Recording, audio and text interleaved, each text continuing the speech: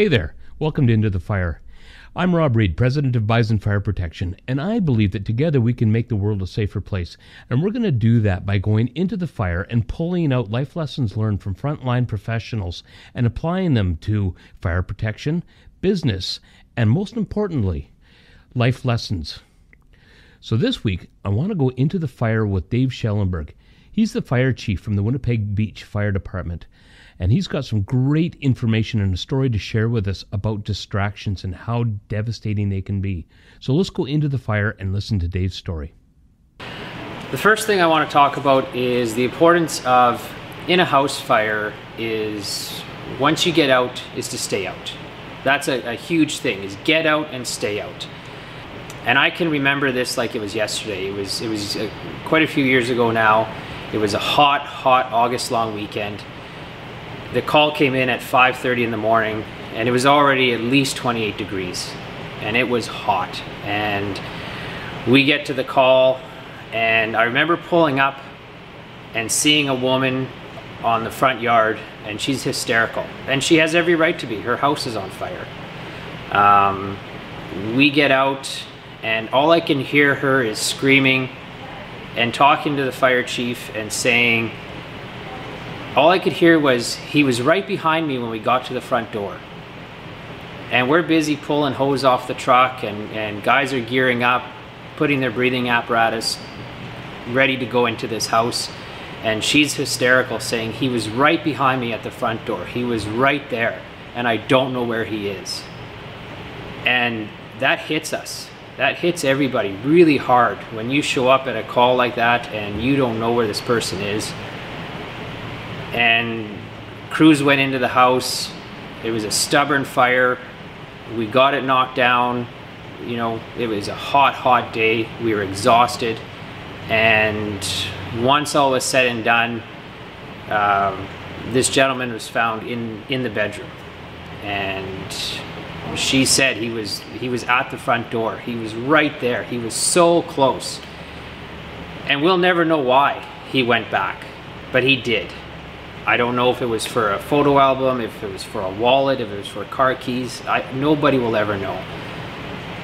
But the fact is that he went back, and he was right there, and it took his life. And that hits all of us. I still think of it to this day. I still have dreams about it, and you know, it still haunts you. As a firefighter, as a first responder, you know, if we were minutes, seconds faster, would it have made a difference? If there was more public education on getting out and staying out, would that have made a difference? And we'll never know. But the lessons we can take away from it are to focus on that public education and get the word out there and tell people that once you're out, it doesn't matter. Do not go back into that house. Please do not go back into that house. Get your family out, and that's all that matters. Everything else is material. The wedding albums, the pictures, you may never get those back again, but at least you have your family. At least you can continue living your life and creating those memories.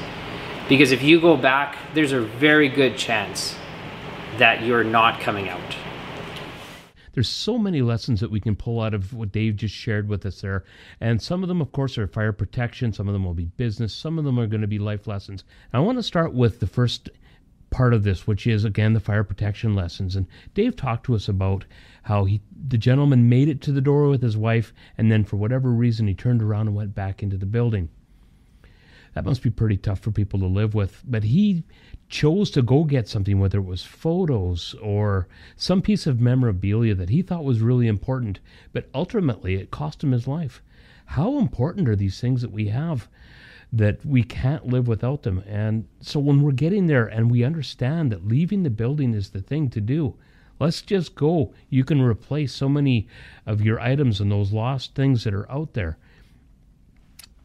You know, we always need to think about the priorities and our family. I know that I would much rather spend Christmas and holidays and that with my family than spend them with a bunch of photographs.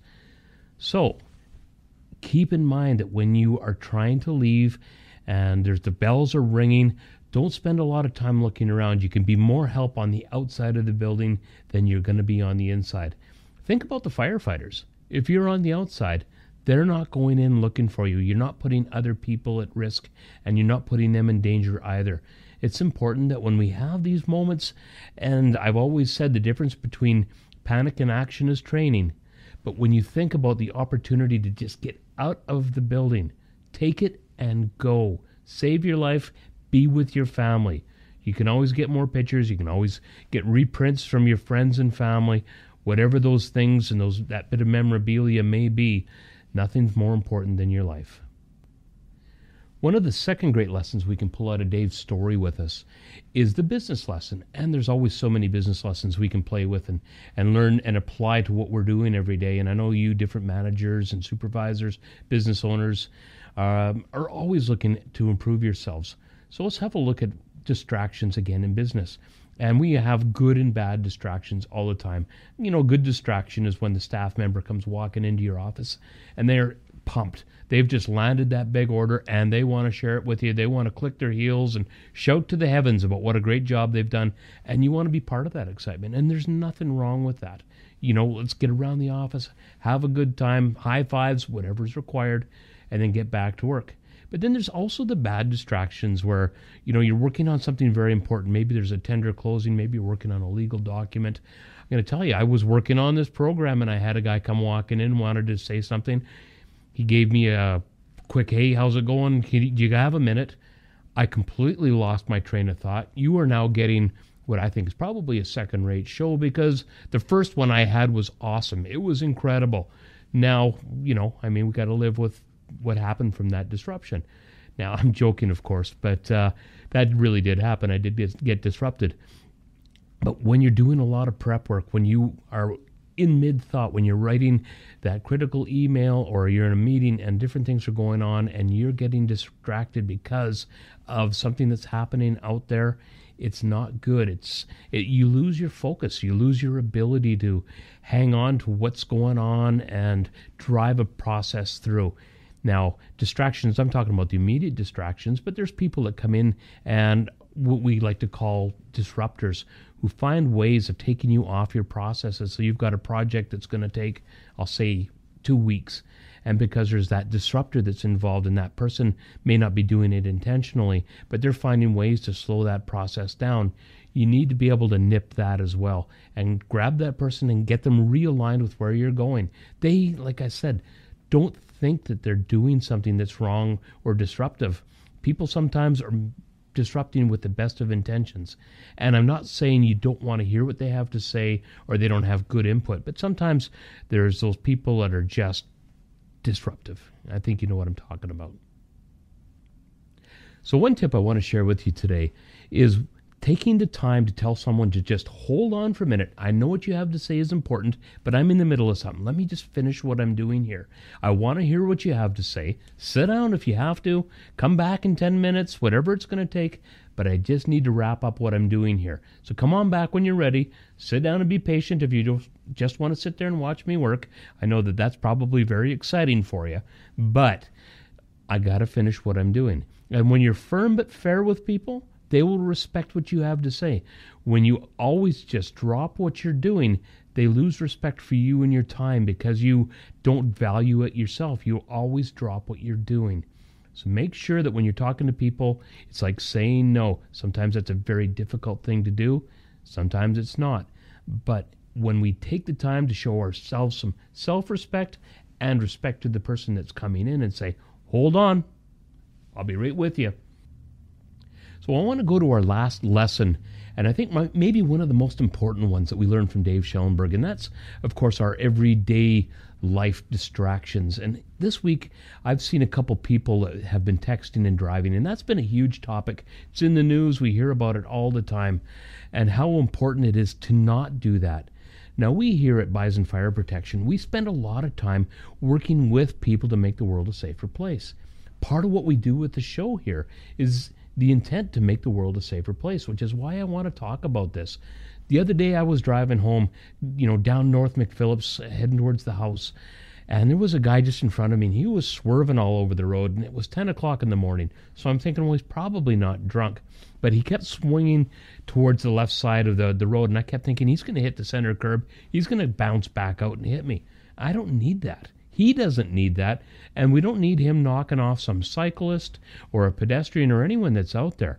So I got to tell you, when you're out there, please control what you're doing with your phones. Put them down. Hey Siri works fantastic. She and I have gotten to be really good friends because I can go, hey Siri, please talk or please text whomever it's going to be, and I don't ever have to even touch or look at my phone. It's fantastic, the technology we have. Please use it. Let's make the world a safer place with our own personal habits. Now, that was one lesson that we pulled from it. But I want to talk about another one. And there are so many things that go on around the house. And I've got the fire pit myself going in the backyard. And we're always having fires and doing all kinds of crazy things. Lots of fun with the family. We want to make sure that when you've got a live fire burning out there, that you're attending to it. So when you've got something going on, the kids come running back into the backyard and they're, hey, Dad, the dog just ran off into the neighbors and we don't know what to do. You know, hang on, kids. The dog will come back. Let me put the fire out. Make sure I got my garden hose handy. Make sure I've got a fire extinguisher nearby. I'm able to put it out, whether it's with a bucket of water, maybe a scoop of sand if you've got that, whatever you need. But control that fire before you allow a distraction to take you away. Because you come back and now you've got a grass fire. Or maybe you've got a house fire because the embers got out of the pit and they've gone somewhere you weren't attending to it. It's very similar to leaving lit candles in the house burning. Now, it's one thing to leave the room for a minute and come back. It's another thing to leave them on for an extended period and go out. Or leave the stove on for an extended period while you're going out. Again, you're asking for trouble because pets can get into those candles. Water can boil dry in a pot. I've heard stories of people that have, in fact, my neighbor did this, boiled a pot of eggs dry, and they caught fire and they burned up the wall and made a heck of a mess in his house. So again, think about those distractions because, yes, a phone call is always nice to get, but make sure you've paid attention to turning off the stove. Don't walk away from a live fire. Don't leave those candles burning. And I could find 100 other examples, but I know you know what I'm talking about. Be focused, be on what you're doing, and pay attention because the life you save could be your own. So I want to thank Dave for sharing that great story with us about distractions. You know, he takes us into the fire, and we absolutely had something to pull out. Do you have a story about fire that you want to share? Please feel free to get in touch with us one way or the other through messaging or text or email, whatever works best for you. I know you learned something from today's episode of Into the Fire. Do your friends and family a favor and share it with them. Together, we can make the world a safer place.